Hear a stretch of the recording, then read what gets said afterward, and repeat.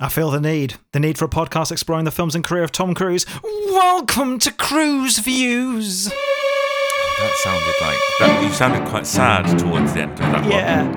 I think it's because I remembered.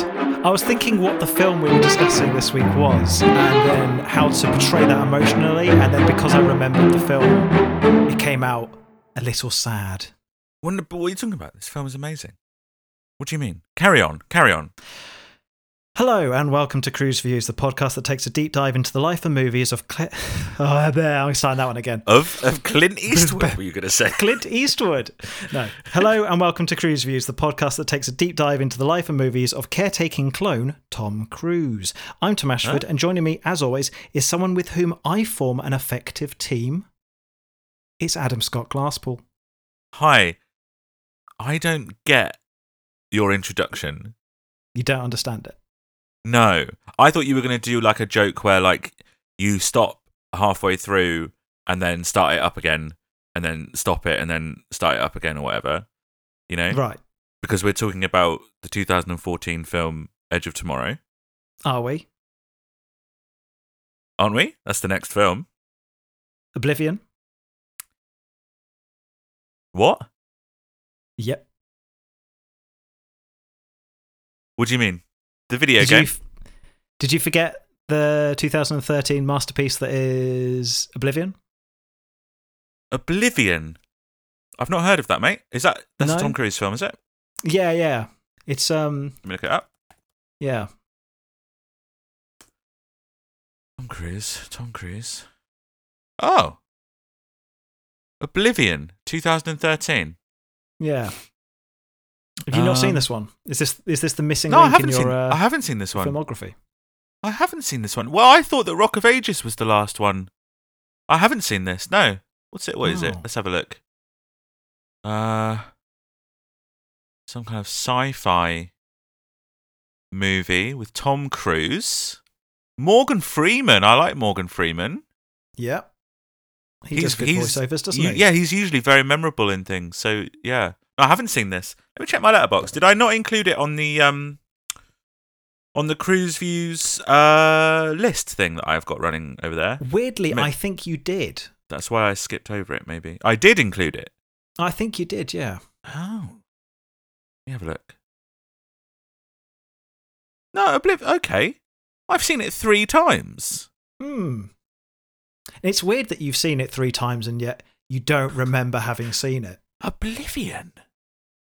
I've seen it 3 times. I'm just looking at my logs. One of the times I saw it was yesterday. What's that about? But I'm just looking at Letterboxd has got a thing of like how to watch it as well. Yeah. And it says it's available on Netflix, but I don't know how I would have watched it yesterday because I don't have a Netflix subscription. Do you not? No. Oh, hang on. Do you have a disc shaped? I've got it. You've got it on DVD, mate. I've got it on DVD. Tom Cruise, Morgan Freeman, Oblivion. Earth is a memory worth fighting for. That's a bit ironic. Yeah. The groundbreaking cinematic event. Okay. Stars Tom Cruise as Jack Harper, the lone security repairman stationed on a desolate, nearly ruined future Earth, when he rescues a beautiful stranger from a downed spacecraft. Is that Morgan Freeman, the beautiful stranger? If only, Adam, if only. Her arrival triggers a non-stop chain of events that forces him to question everything he knows and leaves humanity's fate in his hands. Academy Award winner Morgan Freeman joins Cruise in this visually stunning, explosive story from the director of Tron Legacy. I've seen that. And the producer of Rise of the Planet of the Apes. I've seen that as well. Oblivion. Okay, so it's not Edge of Tomorrow. No. Right. Well, you did the intro as well, didn't you? So that means the details are on me. Yeah. Which is unfortunate, really, considering that you... Well, I've got IMDb up. I've got IMDb. Okay, that's fine. That's fine. Released... Oh, its premiere was on my birthday, April the 4th. Oh. Oh. Is that memorable? Yeah, well, I remembered my birthday. April 10th, 2013, came out in the UK. From the looks of things, Good. 11th in the rest of Europe. April the 19th in the USA. So we got it like 9 days before the USA. Doesn't happen very often, does it? It's flipped. We've hit that point where it flips. So director, as I've just said, Tron Legacy, is Joseph Kosinski is the director, from looking it up here. Which, now we're going to talk about Joseph Kosinski again, right? Yeah, because he's Top Gun Mav, right? Top Gun Maverick, an incredibly memorable film. Yeah. I've only seen that film once, and I could probably talk about it at length. Yeah. And remember basically every plot point of that film. What do we know? Well, that's because the plot points in that film are he flies a plane. That's it. He does a Star Wars. Have you seen Tron Legacy? I have, yes. What do you reckon? I remember the music. Tell you what, Yes. that film's got some music. Right, yeah, it does. It does have a soundtrack. Yeah. I think that's one of the reasons that Lucas, I didn't know how to introduce him.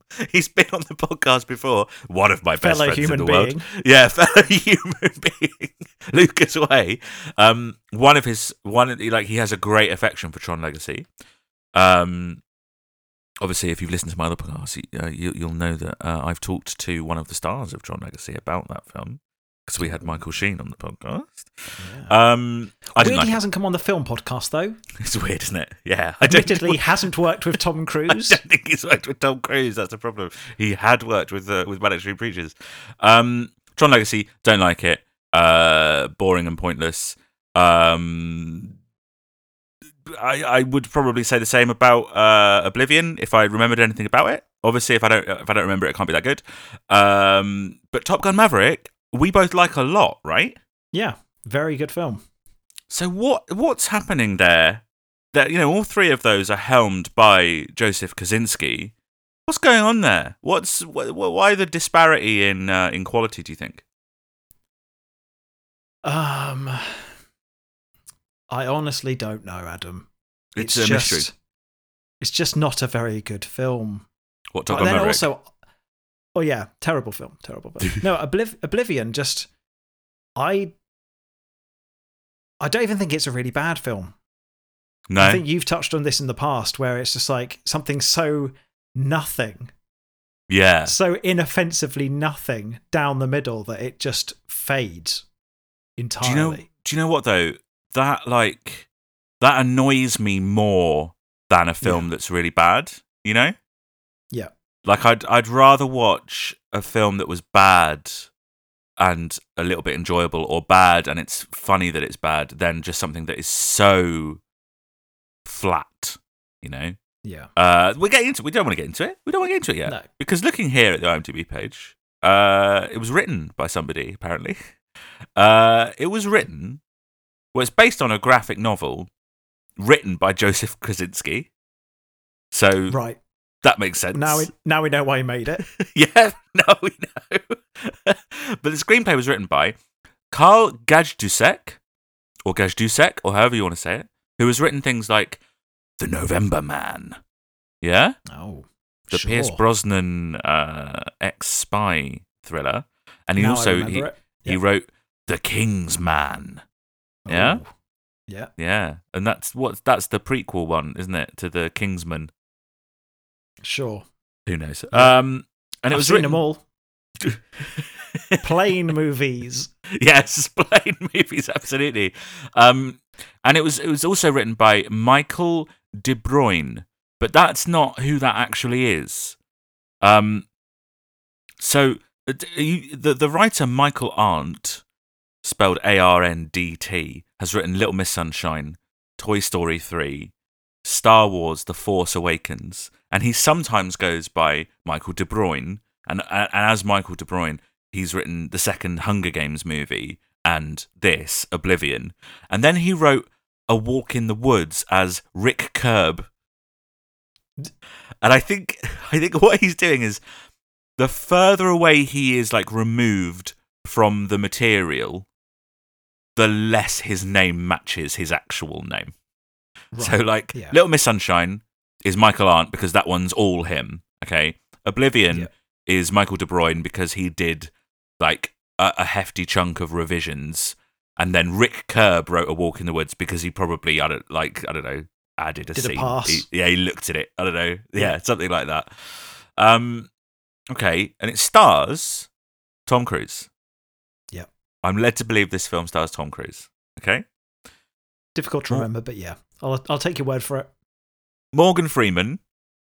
And Yeah. and as the movie is coming back to me in my hazy memories, preposterously second build. Yeah. He's in the in movie. 2 scenes. Yeah, he's in like 2 scenes.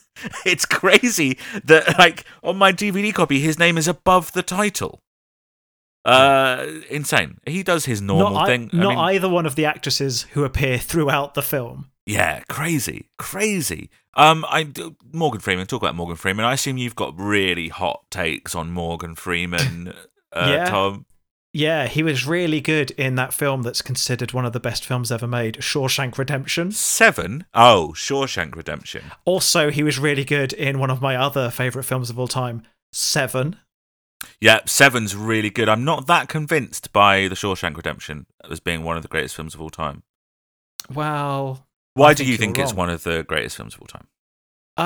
Because I don't know. I just really, really enjoy it, and I just think it's, it speaks about the human condition of hope and despair and all sorts. It speaks to me, Adam. It speaks to me. Shawshank Redemption is another film where I know I've seen it. I know I've seen it at least 3 or 4 times. I don't remember anything that happens in it. Well, you're a maniac, mate. But every time I've watched it, I've rated it 9 out of 10. Right, there you go. But I've got absolutely A no paltry idea. 9 out of 10. I know. I've got absolutely no idea what happens in it. It melts away, that movie. Which I always liken it to Forrest Gump. Right. Do you think that's a fair comparison? In some ways, because I don't remember anything that happens in Forrest Gump. I know he runs. He goes running, and he. Forrest Gump is they're both very treacly, right? And they're both sort of feel-good movies that also try and have depressing bits in it, and like you said, speaks to the human condition a bit. That's probably what Forrest Gump was trying to do. It's what Shawshank Redemption is trying to do. Whenever, obviously, even though I don't remember either film, whenever I watch Shawshank Redemption, I give it a high score, and whenever I watch Forrest Gump, I give it a very low score. So obviously, I don't vibe with Forrest Gump. But Morgan Freeman, not in Forrest Gump. No. Barely really in good this. in 7. Barely in this. Yeah. Really good in 7. Is he a good actor, or does he kind of largely do the same thing and everything? I think he does largely the same thing and everything. And that's fine, because a lot of actors do that. Is that a problem, I suppose, is the question, isn't it? Yeah, I mean, a lot of people's favourite actors do the same thing in most films. Expand on that. Okay, we've discussed Robert Downey Jr. Yeah. Generally speaking. Is he a lot of people's favourite No, I'm starting actor? off. Oh, I'm sorry. Okay, you're building an argument. Yeah. Sorry. You got Robert Downey Jr., right? One of the biggest stars. You've got The Rock. He does the same thing in every time. Sometimes he doesn't bother to do as much, but he does the same thing every single film. I saw a few screen caps of his films the other day. Sometimes he doesn't bother to change his costume. No, if he's in the jungle, he has a slightly brown grey shirt. Yeah, weird. That's it. Weird. Ryan Reynolds does the same thing in pretty much every film. Okay, these are not actors. Okay, I'm giving some case studies here, right? Fine. Even to an extent, like, I know he's fallen from grace, but Johnny Depp had about 2 characters he did. That's probably true towards the end. He was a bit more in his indie darling years. He was a bit more. No, varied. maybe not. He was just the pretty boy, wasn't he? In sort of like. Yeah. I mean, he's good in Edward Scissorhands, and he's bad in real life. Oh. So we got Keanu Reeves. Okay, He's basically the same. Yeah, he's either fair. really confident Keanu Reeves or he's slightly less confident Keanu Reeves. And then if you go really far back, you get teenage Keanu Reeves. Harrison Ford is probably another one as well, right? Yep. Yeah, Harrison Ford.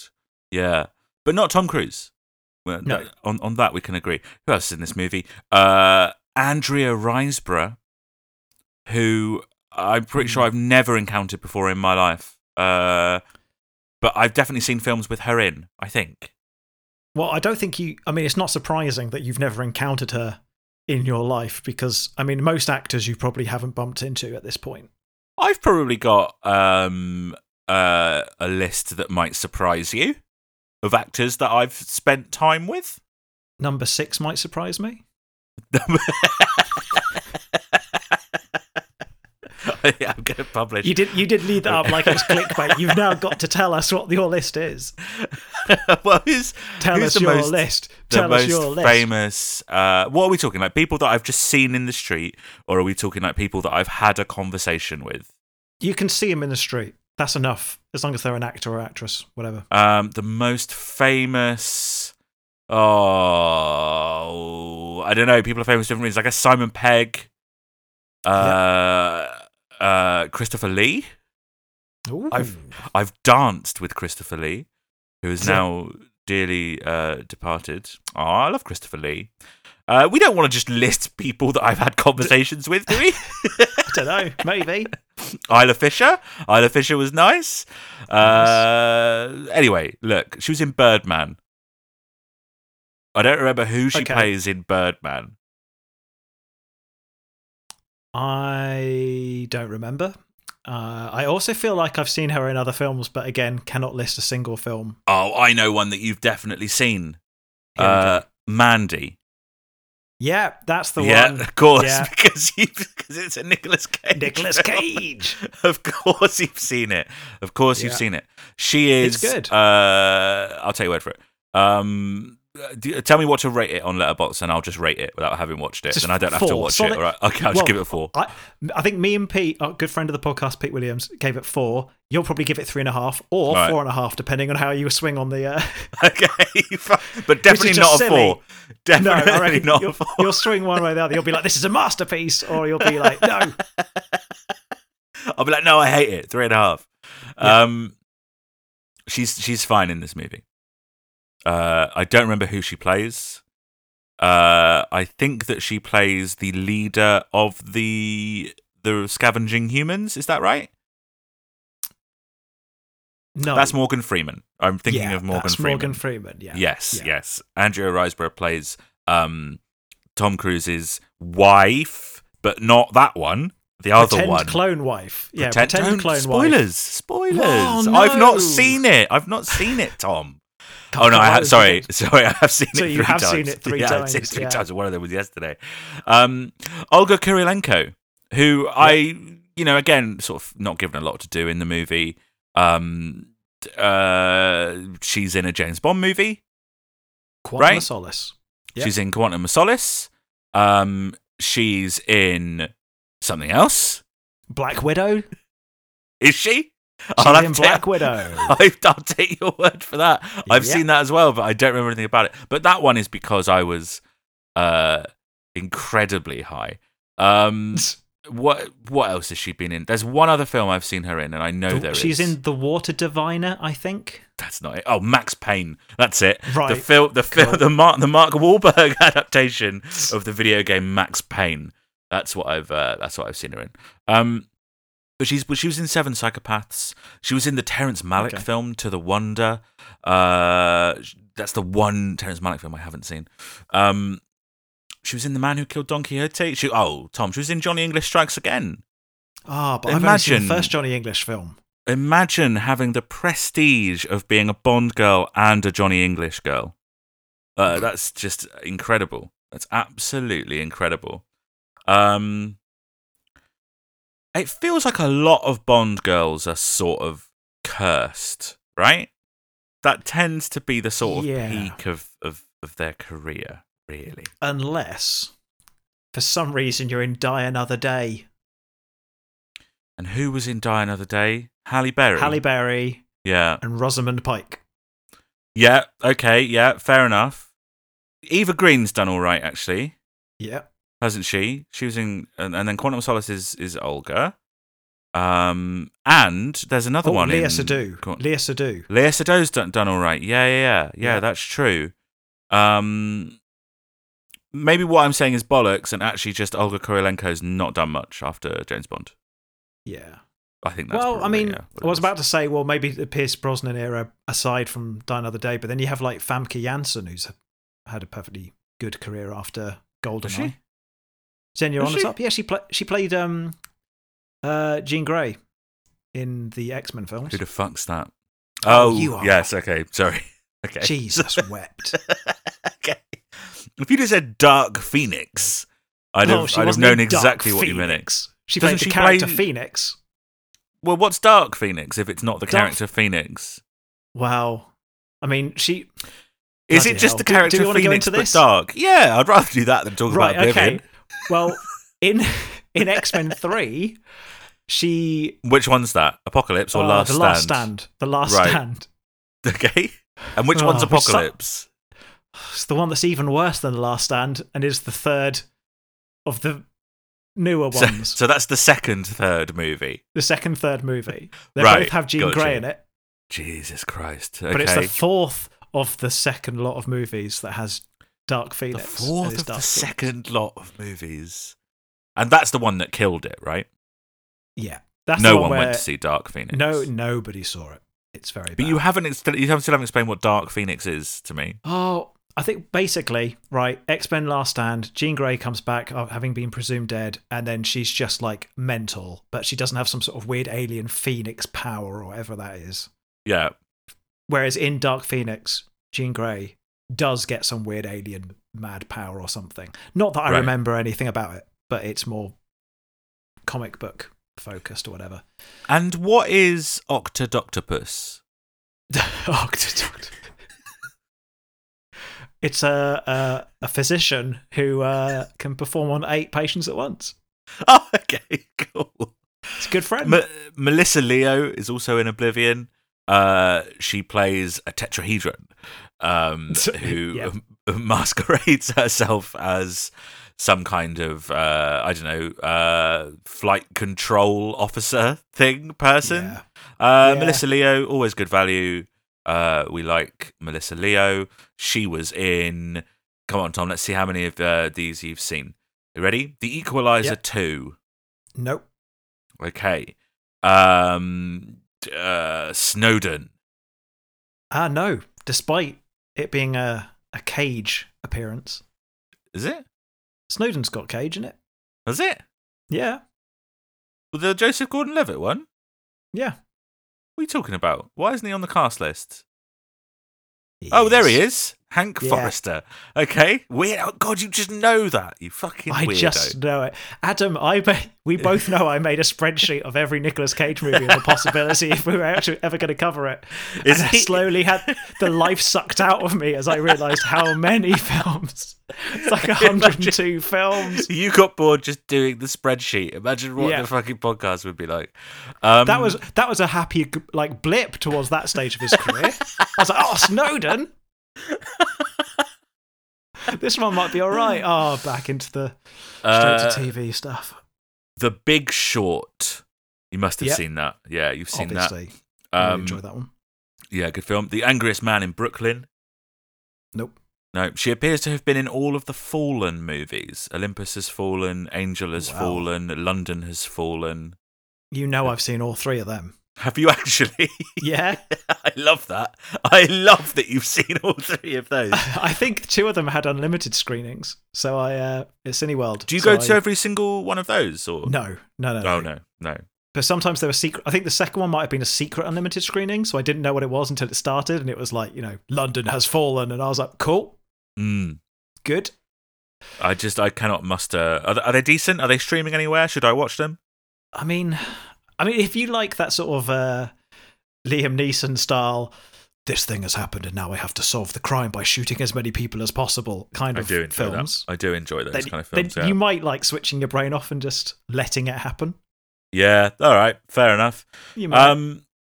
Game of Thrones. That man's in it. Oh yeah, that one. Yeah, Nicolaj. It's an admirable attempt. Yeah, I don't have it written down. This is memory from 2 weeks ago. You got the most difficult bit of it, like, done. Nikolaj Coster-Waldau, that's his name. Oh, cool. He's in it for. Does he even have any dialogue? I don't remember him saying a single thing. I think he has a couple of sarky lines. It's like, oh, we should just kill him. He's like a sarky kind of guy, isn't he? Yeah. So I guess one of my main questions is, what is Tom Cruise doing in this movie? Desperately taking anything he can in the hope of random box office success and a paycheck. You think it's that? I don't think it's the paycheck. I think Tom Cruise has got enough money. Yeah, sure. You think he's just throwing shit at the wall at this point? To some extent, yeah. I think he's, again, we talked about how he's trying to recapture certain elements of his past career, whether that was like the charisma or going full in with the action with like Mission Impossible, or with Jack Reacher kind of going for that, like, we've got to get a new brand IP in case I lose Mission Impossible. And I kind of feel like this is him going, maybe I can replicate that kind of sci-fi, like Minority Report stuff. But obviously maybe it hasn't got the same source material. It doesn't have Spielberg as a director. Steven Spielberg. Yeah, we love Steven Spielberg. Like, I am literally just spitballing here because I have no idea why he is in this film. It's really weird, right? He's, apart from Morgan Freeman, far and away the most famous cast member, the biggest name, in the film. And it's not that that's like, he hasn't done that before, but like, he's usually paired with someone like Cameron Diaz, or in Valkyrie there's an incredibly strong supporting cast. In Lions for Lambs it's like fucking Meryl Streep and Robert Redford, and there's just sort of, I don't know. Originally, it was Jessica Chastain that was cast in Olga Kurylenko's role, right? But then she got offered her role in Zero Dark 30, which is Good something move. that she felt she absolutely had to do that movie. So Tom Cruise himself made sure that she could be released from contract to do the movie, which is something that Chastain has publicly thanked the Cruise for, which is nice. It just feels like Tom Cruise is like a bit out of place. I can see, dragging Morgan Freeman out of bed for a couple of scenes and some expository dialogue here and there. I don't understand what Tom Cruise is doing here. No, this is another straight to Amazon Chris Pratt movie. Yes. This is the Tomorrow War. The Tomorrow War. Yeah. Yes. It's like, which is perfect. Inoffensive, nothing movie where Chris Pratt gets a paycheck and doesn't recapture the brilliance of his blockbuster status that he's achieved on a couple of occasions. Which is what Edge of Tomorrow should have been. Yeah. But because Tom Cruise feels more invested in that movie, Edge of Tomorrow ends up being really quite good. But here he's just, I don't know what he's doing. The whole thing, and this is going to sound really like snobby or whatever, but it does all feel a little bit beneath Tom Cruise, doesn't it? Yeah. Well, I think I agree with you, because it's not like, obviously it's not really beneath Tom Cruise, but in the sense that he's got such a pedigree behind him in terms of the catalogue of films that he's made. Yeah. That he should be able to kind of go, well, I just don't want to do a film of this level. Although I suppose, does he at this point, 2013, at this point, the domestic box office, he's always been popular overseas, but the overseas numbers really start to take over.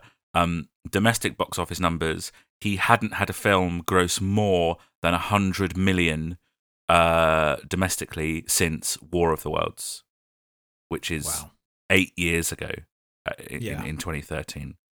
I mean, looking at all the films he's done since, like in the 9 years since, I mean, this really is the big push for I'm still an action star. And I'm predominantly an action star. No. What else has he done?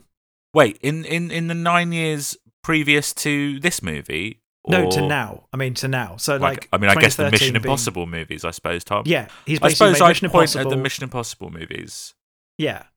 You're saying the previous 9 years from now are him mainly doing action films? Yeah, so at this point, he's basically he's dug down and gone, right, Yes. I am still an action hero. I'm doing action movies. Yeah. And maybe he thinks that his sheer star power will drive the film to be, better than it ends up being. There's one that isn't an action movie, and that's American Made. And that's it. And it's one of it? the better non-Mission Impossible movies. It is, yeah, it is. Yeah. Yeah, I agree with that. Let's talk about the film. I mean, the plot is... You're going to have to really help me out here, Tom. Well, you say that, Adam, but I watched it 2 weeks ago because I was away until now. So I don't really remember what happens in the film. I mean, actually, do you have to help me out? Because notes. a lot of it is just explained to the screen. Like, it opens with, like, so much explanation. It's like a voiceover of Tom Cruise just explaining what happened. And it's like, it's so casual that it made me laugh. Because it felt like... it felt like the opening sort of cutscene in a video game. It felt like Destiny. Right. Where they don't have enough money to do a fully animated cutscene, so they have like stills of the environment and someone's doing a voiceover, which is exactly how this film starts. And it's all stuff about like the year is 2077 and 60 years ago scavenger aliens decimated the moon and invaded Earth and humans won the war. Well, they didn't. Well, sure, we don't know that. That was 5 years ago. It didn't happen. No, I know. Okay, no, we know that. But in the film, they didn't know that. In the film, 2017 is the future. Ooh. Yeah, well, they're idiots. Yeah, no, they are idiots. This is like the Ridley Scott with Blade Runner being all like, oh, it's set in 2019. And it's like... Yeah, but have you been to LA? It is like that. I have. I've been to the building. I've been to that, the Bradbury building or whatever it is, and it's all, It's exactly like that. Horrible place. Tom Cruise plays Jack Harper on a post-apocalyptic Earth, doesn't he? And his job... I saw someone describe this movie as Tom E.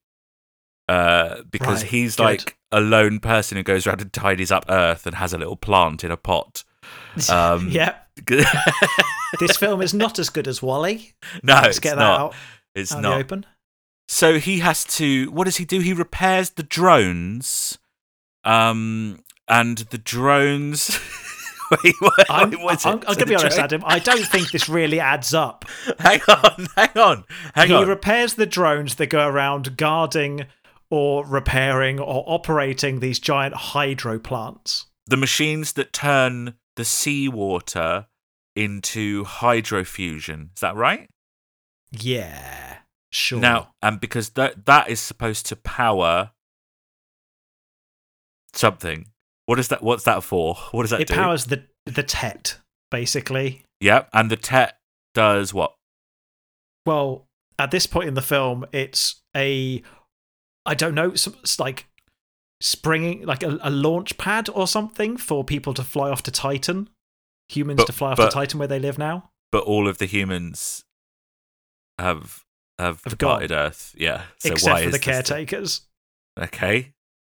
So is it just that in 2 weeks' time, that's it? They're going to be the last humans. Is that it? Some of the last humans, yeah. Okay. So that's the lie. There's a twist halfway through, and we won't spoil it just yet. But that's okay. That's what we're sort of saying. I guess the idea is that if they keep repairing the drones, that there's maybe the suggestion that humanity could return to Earth one day or something. But right. So it is Wall-E.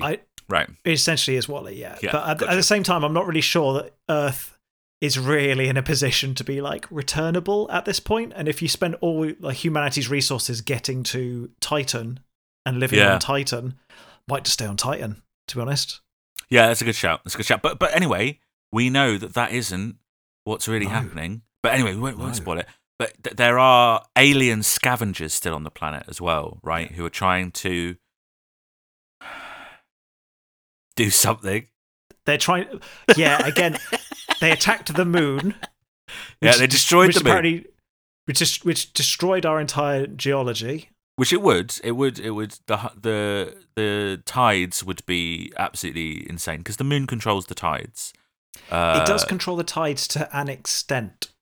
In my sci-fi research that I have done for my books and all that with gravity and stuff like that, it does impact the tide, but essentially if there was no moon, the water would not move. It's all to do with gravitational pull.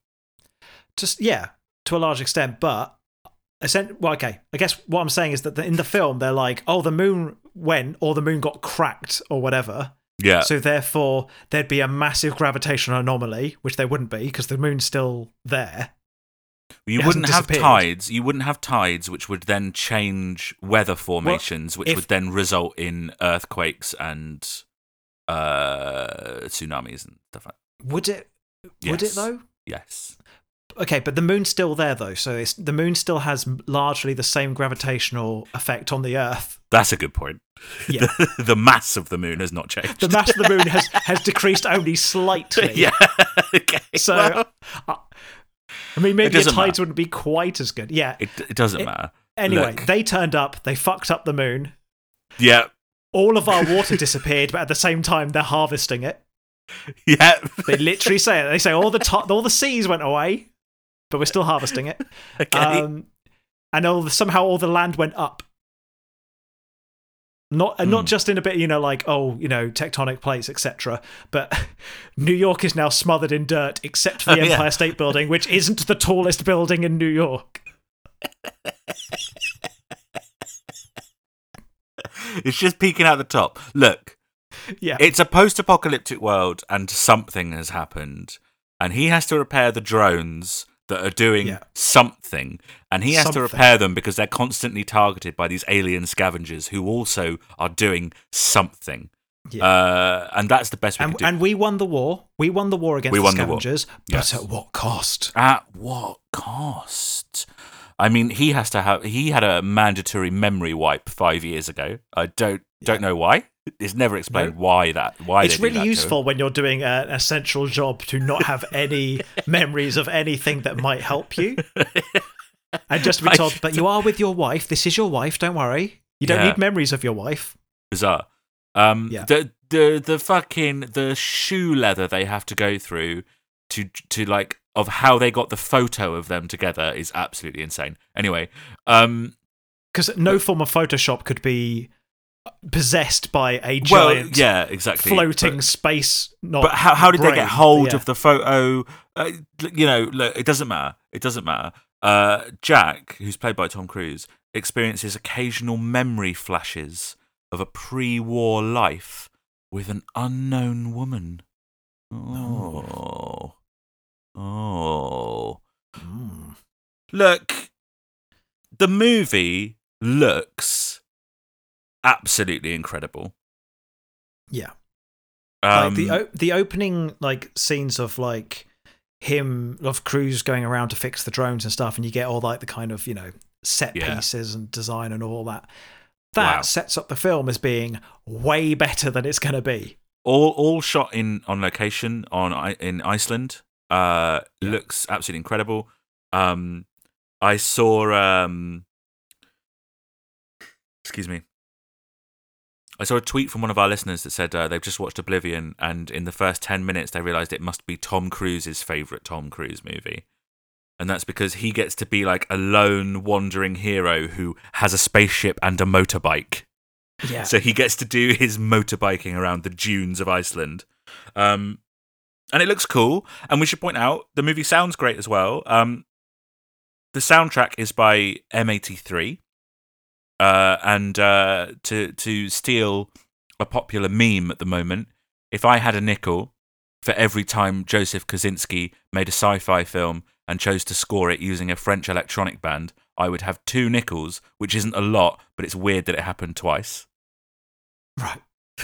Because cool. Obviously he had Daft Punk for Tron, and he's got M83 here, and they do a good job. They do like the broad, sweeping, synthy sci-fi thing just when they make songs, so it makes sense that they soundtrack. This looks great. Looks like everything was designed by Apple.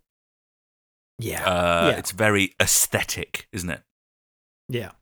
And I can imagine Tom Cruise seeing the concept art for this film beforehand and being like, well, this looks great. This looks like it's going to be really good.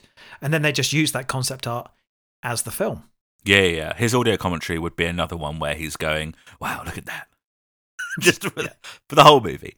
But also I think that a lot of the technology and everything and the way they use glass and all of that, it looks quite cold and clinical. And I think that rubs off on the film. The film also feels very cold and clinical. Like their house that's all white and shiny. I was like, I would like to live in a tower above the clouds, but I might throw a couple of rugs down, you know? Yeah. Yeah, it was all very shiny and very clean. I don't know. Just Apple put some store. cushions. Yeah. Put some cushions on the sofa. Just put some cushions. Yeah. You know, liven it up a little bit. Have one wall. Have like an accent wall where it's like wallpaper instead of just glass. I'm not an interior designer, but I think it would make it look more homely. Yeah.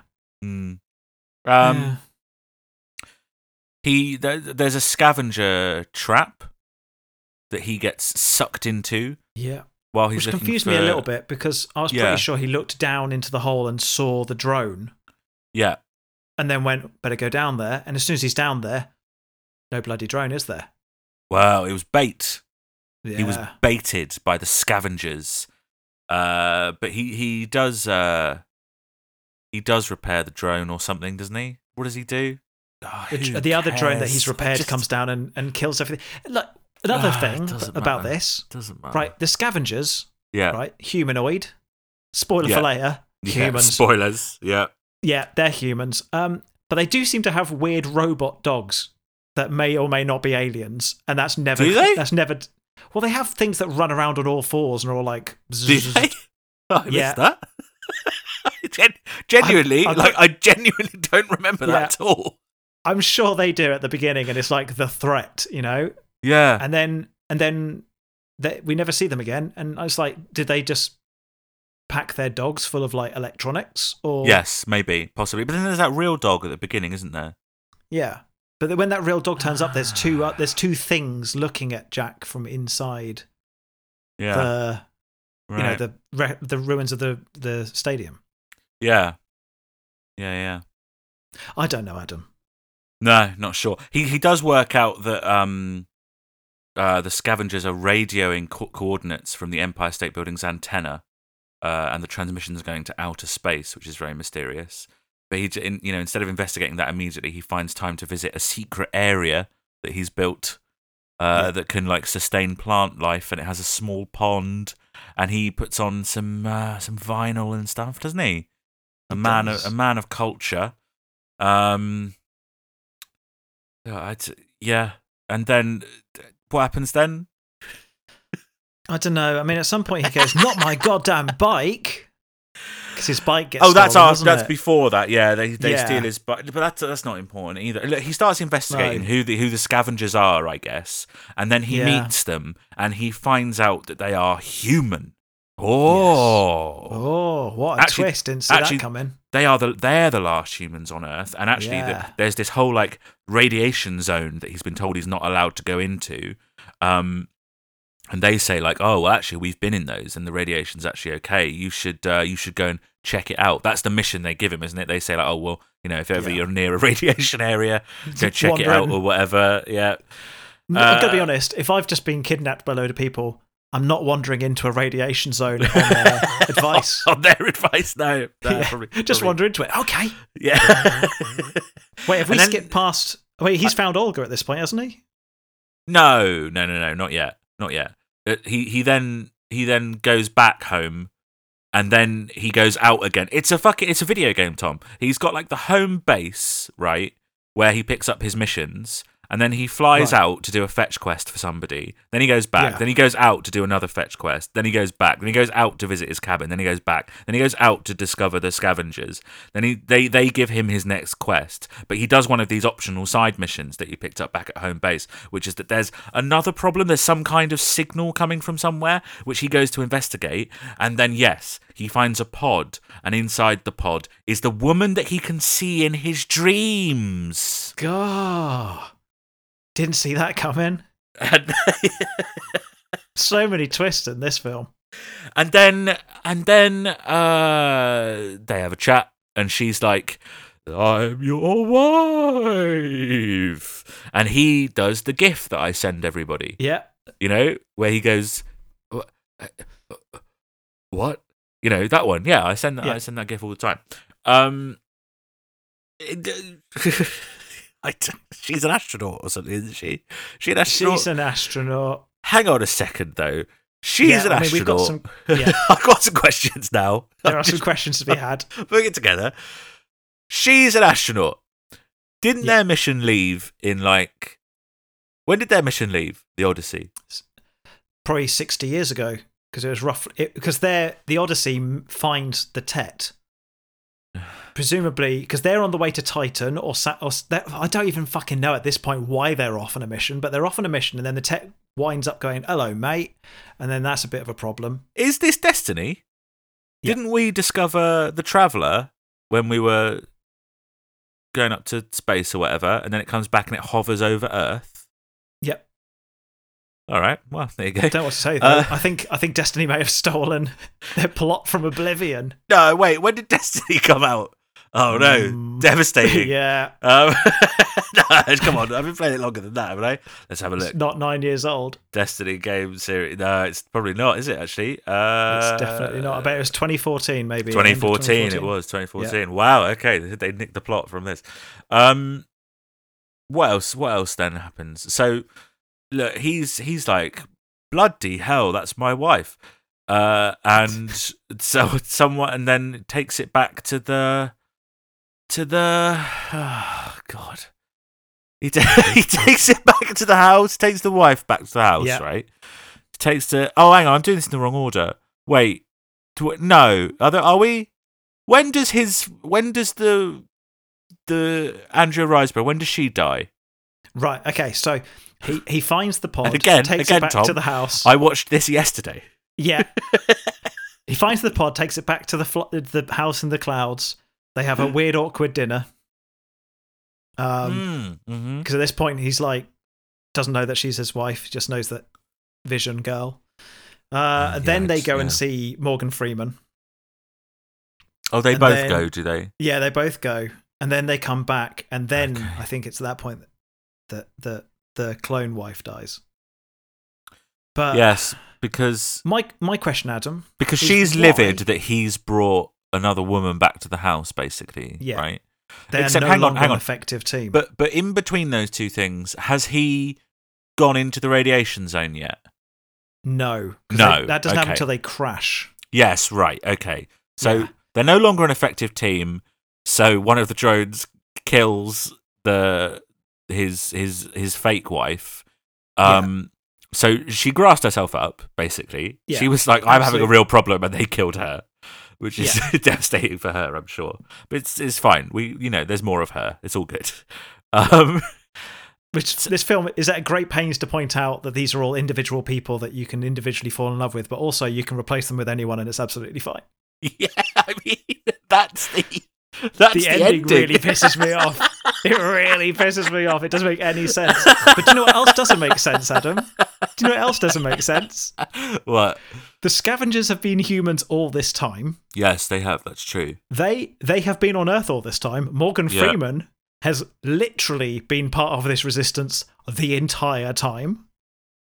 So how old is he then? Hang on. It's 60 years since the thing started, so he would have probably been 10 or something. 10 or older. Sure. Okay. Right. And this is the first time they've tried bringing down the ship that's been roughly in orbit around Earth or near enough. Yeah, I know. Oh, yeah. Look. They could have done this 50 years ago, even if it took years to get back from where they encountered the Tet in the first place. Because let's say they were almost at Titan or wherever they were going at the beginning, right? Let's say they were on a 2-year journey. Yeah. It would have been taken 2 years to get back when they got jettisoned by Cruise and Clone Wife. The thing is, right, is like, you know, I don't like to be a podcast that goes like, oh, plot holes and whatever. And the plot holes don't actually bother me that much. No. The thing that bothers me is that it's so fucking boring. Yeah. Like, it's just so dull. And I think what it is like, there is like this rule in filmmaking and in songwriting and in a lot of things, actually, which is show, don't tell, right? Yeah. There's a degree of show and tell in all movies, but people should lean towards show, don't tell.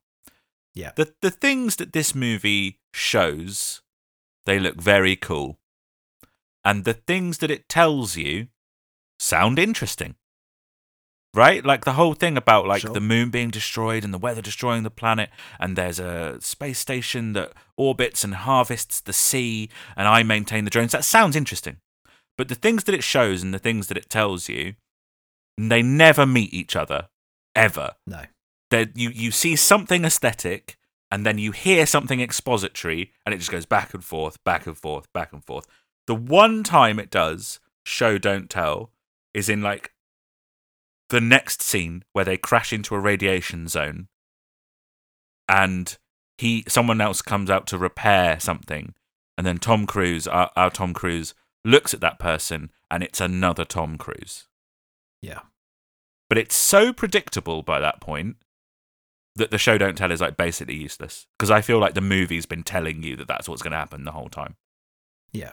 I mean, immediately the fact that ship has been floating around the Earth for like 60 years, and Olga is no older, but Tom Cruise is also... She was in a stasis pod. She was in a stasis that's pod. Fine. Now, that's come fine. on. Yeah. But that Tom Cruise with his memory wiped is not any older than he was when he was married to her 60 years earlier. Immediately starts making you think there may be some issue with stuff lining up here. Yes, exactly. So by the time that you find out that he's clearly a clone, it's not really a massive surprise, really, at that point, is it? No, exactly. And so then they decide that they've got to destroy the Tet. Yeah. Right? They're going to nuke it using the stolen stuff from harvesters and... I defy you to tell me Morgan Freeman's character's name.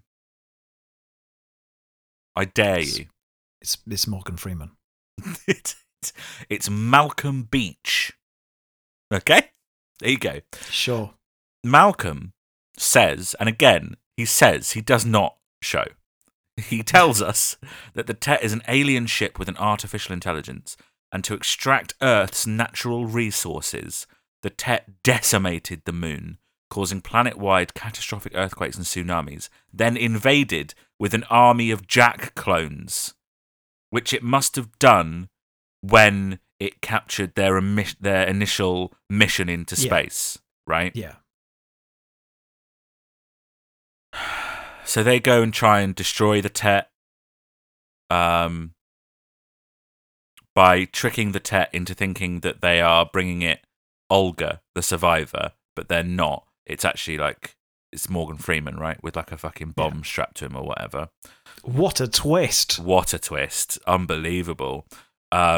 Excellent use of their one allowed F-bomb in a PG-13. When he says, "Fuck you, Sally," at the end. Yeah. That's great. It's a good. good line. Half a star for that. They blow up the thing. You know, there you go. So, they blow up the thing. Yeah. They blow up the thing. They blow it up. Morgan Freeman and Tom Cruise die. Yep. And then we cut to like 3 years later, and Julia, which is Olga's character, I'm just gonna call her Olga. Yeah. Why? It's the last scene. Why give her character name now? Yeah. Olga. Olga and Siri. Yep, and the daughter are living at the cabin, Yeah. And then a bunch of survivors turn up, and one of them is Tom Cruise 52. Yeah, Tech 52 rather than Tech 49. Tech 49 is the one we've been following. Tech 52 is the one that he met and you mean tied Jack up. 49 and Jack... No, it's Tech. It is Tech. Is it? Tech's it's Technician. Technician 49, Technician 52. Yeah. Sorry, I was thinking of Tet. You're thinking of Tet. There's Tech, yeah. Jack. It's all the same thing. Yeah, Doesn't matter. Yeah. Cool. With them, yeah, so he's got the clone there. That clone, look, nowhere, right, I'm reading this from a plot summary, okay? Yeah. Where is this in the movie? This clone has also recovered the original Jack's memories. What? It's not in the movie. That's not in the movie. It might have been slightly in... I know it might have been in the voiceover. They literally had to tell us in Tom Cruise's voiceover over the scene of us watching Tom Cruise. Did they? Okay, I don't remember that. I think so. Fine, whatever. No, it's not good. Bad movie. But also, just because Tech 52 has Tom Cruise's memories, or Tech 49's memories, that still wouldn't make him that version. Wouldn't It'd still be a... Wouldn't it? If you cloned someone at one point, right? Yeah. And then wiped their memory, okay? Then they have new experiences, different experiences. They're now a different kind of person, even though they are cloned from an original, okay? If you made a clone and then gave it all of the previous memories to the point where it was exactly the same, it's the same person. Yeah, but to some now, extent, this discussion you can't guarantee that person's going to have the exact same emotional feelings towards Olga, though. You can if you like. I think you could if you implant it with the memories of all the time that they spent together pre-war and all of that. But the thing is, right, is I think actually largely that is what the film wants to be about. Okay, it is kind of trapped between a sweeping. What does it all mean? What is it to be human? How do you survive in a post-human world? Is a clone a real person when it's implanted with memories? All of that kind of classic sci-fi pondering. It's trying to do that and be an action thriller at the same time. And subsequently, it drops the ball on both of those aspects. Yeah. Like, I was reading some interviews and people were like, oh yeah, we were watching Solaris to prepare ourselves for making this film. Were you? You were watching the 70s Tarkovsky space film to make this stupid, fucking boring, slightly action thriller movie. Were you? Definitely? Are you sure they weren't watching the US remake? The US remake, directed by Steven Soderbergh, starring George Clooney, is good. Okay? I've not seen either. Well, then what are you talking about? It's good. I'm just... Okay. This film is very pretty, but it's absolutely vacant. And that's why I'm giving it Tom Ashford out of 5. Oh. I'll take the compliment. Thank you. Actually, we all get to be one or the other, all right? Yeah, I know. That's why I look like this. No, I'm giving it a 1.5. And I think I agree with you that it is just aggressively down the middle. It's just really average. But that annoys me. Okay? Yeah. Pick a lane. Make it really bad. Make weird choices that make it bad, or make interesting choices that make it good. But don't make no choices and just make various collections of concept art and think, oh, Tom Cruise will be good in this if all he does is look in a certain direction. Because Tom Cruise is like fucking nowhere in this. I don't know what he's doing. He's not giving a performance at all. I've never seen him be like this. It's mad. 1.5. Fuck it. Fuck off, Tom. God. Yeah, I don't feel as aggressive about the film as you clearly do. I mean, talking about it, there are so many things that wind me up. Yeah. But I also remember so little and have so little like feeling towards the film that I have to rely on past Tom's opinion, which was 2.5. That's mad. That's it's that's just fine, right though. down the middle. Yeah, it's on the weaker side of 2.5 than Jack Reacher. I can completely appreciate that score because to me that score means I feel nothing. kind of, Yeah. doesn't it? It's like, I don't think A it's little good, I bit, don't yeah. think it's bad. It's just, it's whatever. Cruiseness, right? Yeah. I've got 4 out of 10 written down because I genuinely think this is the one where you could most make the argument.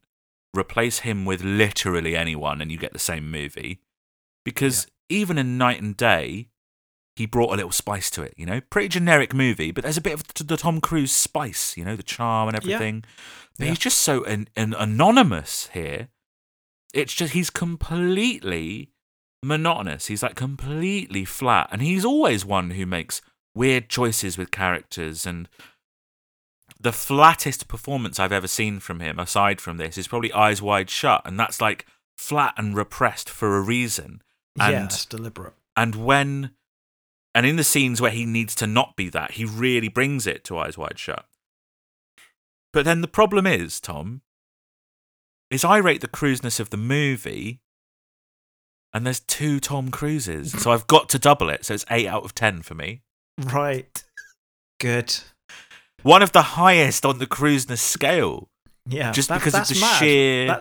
That's competing with some Mission Impossible movies. I know. Well, you know, Yeah. you double the cruise, you cannot lose, as people say. Which is ironic, considering 2 Cruise and a Lie. Yeah. Oh, that's what our game is based on, this film. 2 Cruise and... come on. Something. There's nothing in this movie that rhymes with it. 2 Cruise and He Fly. Because he has the little spaceship. What do we think of that? I'm giving his cruise rating 5 out of 10. Okay. Because, like you say, he's pretty anonymous. You can replace him with Chris Pratt. Yeah. But he does ride a motorbike and he does go, oh no, my bike. To really push, force home the fact that he likes riding his bike. Also, he makes one good noise, which is when he's in that trap, just before he realizes his bike is stolen. He goes, "Oh no, my bike!" He's zipping up on the zip wire, and he goes, "Ha!" before he's shot down, which is it's fine. That is a good moment. That is a good moment. Yeah, I've never heard him make a noise like that. Would you recommend it? Probably not. Yeah, probably not. No. Bollocks to it. Budget. Unsurprisingly, quite a big budget. $120 million was spent on this film. I would label that as a fucking gamble. Wouldn't you? Yeah. Yeah, that is that's like Marvel movie level budget. That's big superhero movie level budget. Not these days, but maybe not in even 2013. Maybe not. I mean, what was the budget on whatever came out this year? Iron Man 3 was a 2013. Do you just know that? Yes, of course, I just know it, Adam. Is that the one that came out in 2003? Let's find out. That's crazy if you've just pulled that out of 2013, Iron Man 3. That's an absolutely insane pull. What do you reckon the budget was on Iron Man 3, Tom? 160 million. 200 million.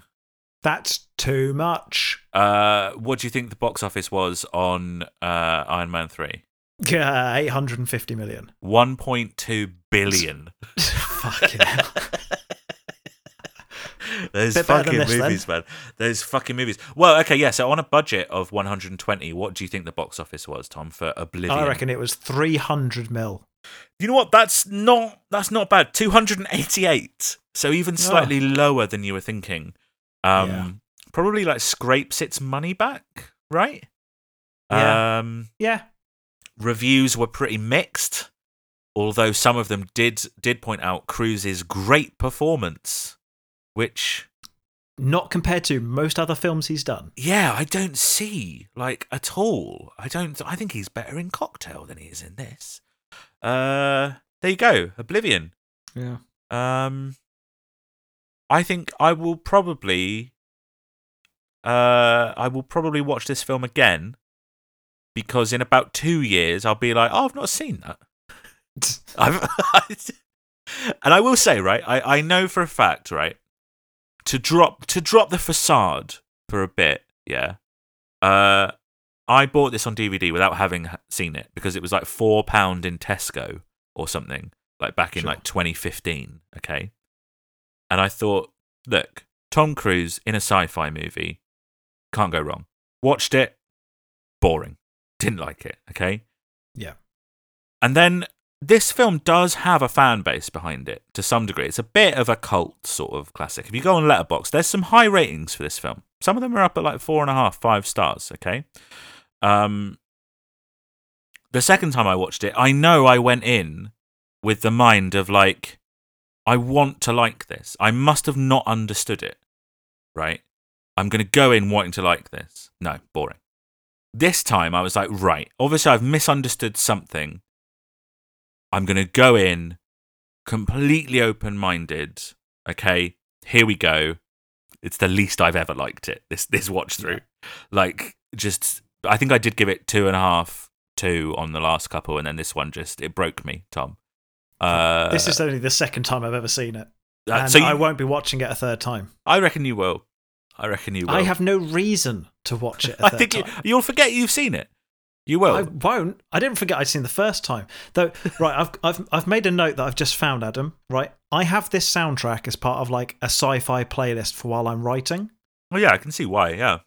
Absolutely. Yeah. But I don't tend to, because I have it on shuffle and there's like 54 hours of music in there, I don't necessarily know what's playing at any given time unless it's particularly iconic. Yeah. I've assumed that every track from this was part of the Fallout 4 soundtrack. It's really similar. Is it? It's really similar. Weird. Do you listen to M83's music in general, or not that I'm aware? Okay. Well, there you go. That's Oblivion, isn't it? That's Oblivion. Yeah. Before we wrap up, though, it's obviously time for our long-running game. Only one of us is allowed to look at the IMDb trivia page for each movie. This week, it's Tom. He's going to present me with 3 pieces of trivia. Only one of them is one that he's made up, and I'll have to discern which one that is in Two Cruise and He Fly. Yeah. I mean, that's not bad. Is it? Is it bad? It is pretty bad, isn't it? It's not my finest It could be work. Two Cruise and He Die. That is good. That is good. What are we up to money-wise then? So, last week, it turned out that I owed you £83,886,080. Yeah. Does that sound right? Okay. Yeah. Double or nothing this week? Yes, please. Okay. Yep. I've got a good feeling about this week. Because it's one of those movies that I don't think there's going to be a lot of trivia about. And I know we can't read the IMDb trivia page, yeah, but I have read the Wikipedia page, and I imagine there's a lot of crossover, Tom. I've been doing a little bit of brushing up, and I reckon I know a lot of what there is to know about Oblivion, okay? Okay. I mean, you just remember that you don't remember anything that's happened in the film. What film? What? Number 1. Tom Cruise's 50th birthday occurred during filming. Joseph Krasinski presented him with one of the futuristic motorbikes from the film as a present.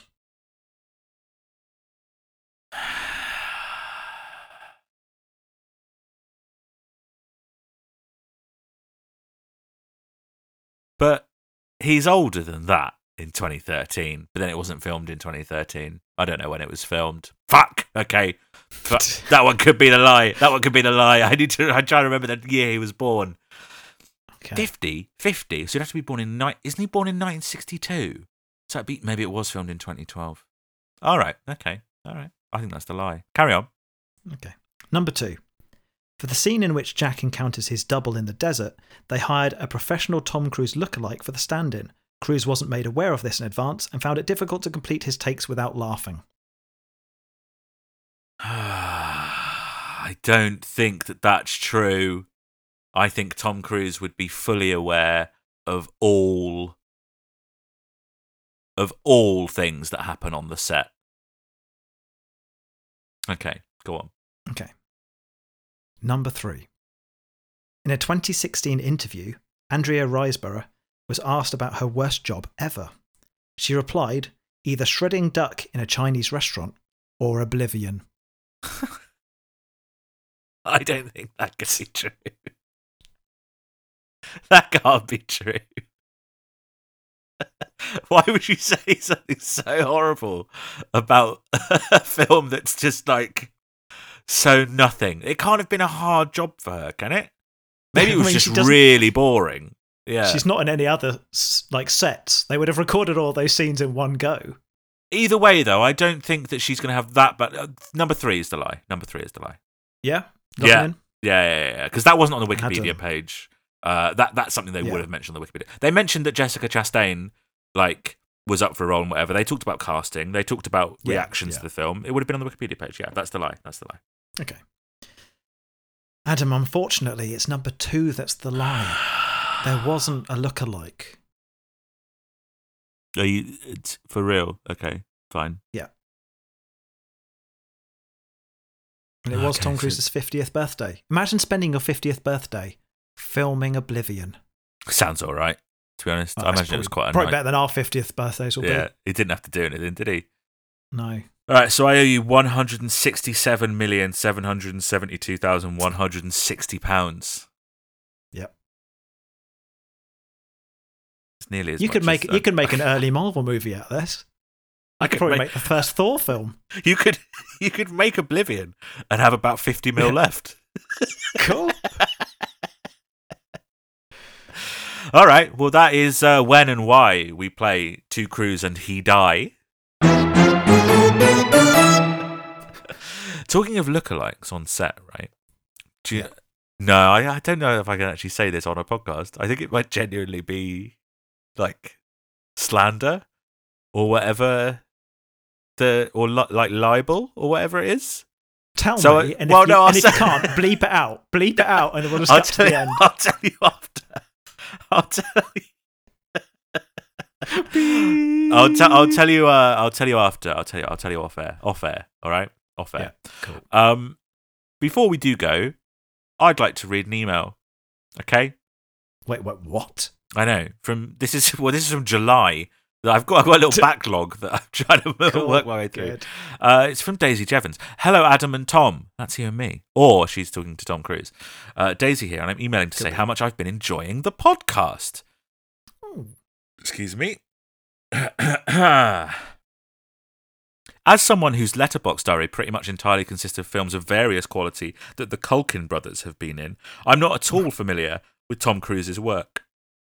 Excuse me. Gotta stop drinking fizzy drinks, mate. In fact, I've only seen 2 films that he's been in. Minority Report, which I fell asleep during and genuinely cannot remember the plot of, and Interview with a Vampire, which was very good, but also very, very long. It was, however, what I feel all vampire movies should be. Gay. I could write an essay on how the vampire genre in general is a good allegory for homosexuality, but I won't bore you. I decided to give this podcast a go because I'm a fan of Adam's other podcast. What is music? And despite not really having an interest in Tom Cruise, I really enjoyed the rapport between the two of you and thought you were both very, very funny together. But we're not, are we? That's the thing. I immediately felt a connection to Tom as another film fan who has not seen all of the big and important films that you're probably supposed to see. Why do I need to see The Godfather when I already know it will never be as good as M. Night Shyamalan's Signs? This podcast has allowed me to talk about Tom Cruise films. Does he actually write that? Because I don't want to be associated with that statement. No, this is you. This is one of your people, Tom. This is one of your people. No. This podcast has allowed me to talk about Tom Cruise films without ever actually having to watch them. I work at a cinema, so now I can say to the customers, I've heard that the new Top Gun film is supposed to be really good, when the only people I've heard that from are you two. I could have also mentioned to them that one Letterboxd review about how it is a sad indictment of how American military propaganda has brainwashed the masses, but I feel like that wouldn't have been appreciated. Someone also asked for a refund for their tickets to Top Gun Maverick because it contained, and I quote, too much Tom Cruise. So do with that what you will. This is the best bit of the email, though, coming up. Oh. I'm also emailing to send you a screenshot from a Guardian article reporting on an interview with Bronson Pinchot talking about Cruise on Risky Business that is quite honestly the most bizarre thing I've read. So Bronson Pinchot was in Risky Business with Cruise, I think. And this is his quote, okay? This is Bronson Pinchot's quote talking about Tom Cruise. "We didn't know it was going to be a big hit. We thought Tom Cruise was the biggest bore on the face of the earth. He had spent some formative time with Sean Penn. We were all very young at the time. Tom was 20, I was 23. Tom had picked up this knack of calling everybody by their character names because that would probably make your performance better, and I don't agree with that. I think that acting is acting, and the rest of the time you should be you, but he called us all by our character names. He was tense and made constant, unrelated homophobic comments like, 'Do you want some ice cream in case there are no gay people there?' I mean, his lingo was larded with the most... There was no basis for it. It was like, 'It's a nice day. I'm glad there are no gay people standing here. Very, very strange.'" So that's the quote from Bronson Pinchot. It's weird, isn't it? Daisy goes on to say, "It's sort of absurdly funny, and I find it quite amusing. I'm gay myself, so I promise I'm not horribly homophobic. But I'm curious to know your thoughts. Is that a strange form of Tom Cruise method acting? Is he just a weird guy? I hope you guys are doing well, and I'm excited to hear more episodes. All the best, Daisy." Thank you for your email, Daisy. Tom, we must discuss that quote. Yeah. Because... where to start? Well, charitably, you could think, look, Risky Business, he's supposed to be playing this hyper-masculine guy, and maybe he is method acting. If he's going around calling everybody by their character names and saying things like that, you would assume he's method acting. Yeah. If he can't be bothered to call somebody by their actual name, yeah, you can kind of presume that anything else he says is probably less likely to be him. Yeah, right, exactly. Like, that's the easiest thing to do. Yeah.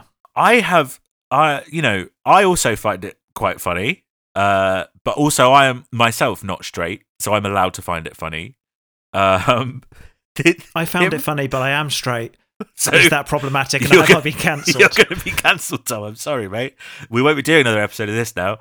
The quotes themselves are absolutely bizarre. "Do you want some ice cream in case there are no gay people there?" I think that's why it's funny, is because it's such a pathetic attempt at being homophobic. It's such a it doesn't make sense. It's a nice day. I'm glad there are no gay people standing here. Now, that second one, that reads to me to be like someone going like, "Well, I'm glad there are no gay people here. And if there was any gay people here, it certainly wouldn't be me. I'm glad there's no gay people stood exactly where I'm stood. Thank you very much. I'm certainly not gay myself." That's how it comes across to me, as quite an insecure young gay person. But who knows? Who knows?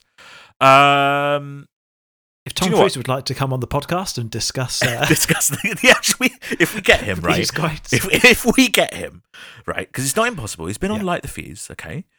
If we get him. One, we have to invite Cara on the episode, who hosts Cruising for Reviews in. It's a promise that I've made, and it's a promise we will keep. But if we do, absolutely fine. Shall we ask him about those quotes?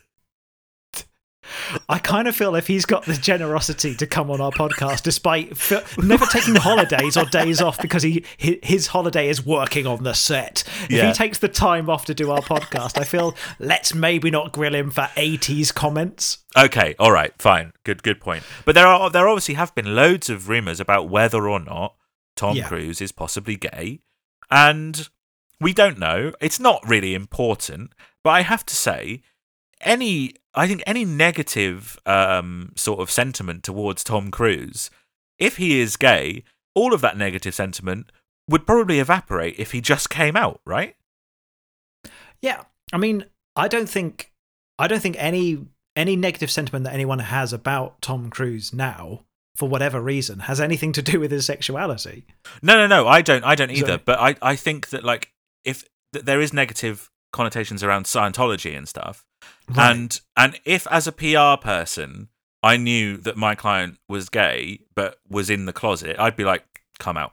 honestly, because that's gonna like people would be so happy for Tom Cruise if he like finally came out, and that's why I think that he's probably not gay, because he'd have told us by now. He would have told us. Two, I think it would only help his like star level, if that makes sense, because he would suddenly become the biggest gay movie star that has ever lived. Yeah, it would be fantastic. It would be absolutely amazing. It would be such like just a huge bump up in like representation in general. Suddenly you'd have a huge back catalogue of incredibly famous movies all starring a gay man. It would be absolutely incredible. Yeah. But I don't think it's the case. And even if it is the case and he doesn't want to come out, that's fine as well. And it's none of our business. Yep. But the speculation is somewhat fun, and those quotes are absolutely demented. So thank you for sharing them with us, Daisy. And thank you, listeners, for joining us. Come and let us know what you think of the movie. What was it called? End Times? End Times. Apocalypse? Yes. End Times Apocalypse. Apocalypse. Apocalypse End.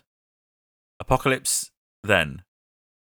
Apocalypse Now? Apocalypse Now. Come and let us know what you think of Apocalypse Now on our Twitter and Instagram and Facebook at CruiseViewsPod. You can email us like Daisy did, cruiseviewspodcast@gmail.com. Come and find us on Letterboxd, Adam Glassfield, Tom Ashford. But while you're doing that, your mission, should you choose to accept it, is to watch Edge of Tomorrow before next week's episode. This podcast will self-destruct in 5 seconds.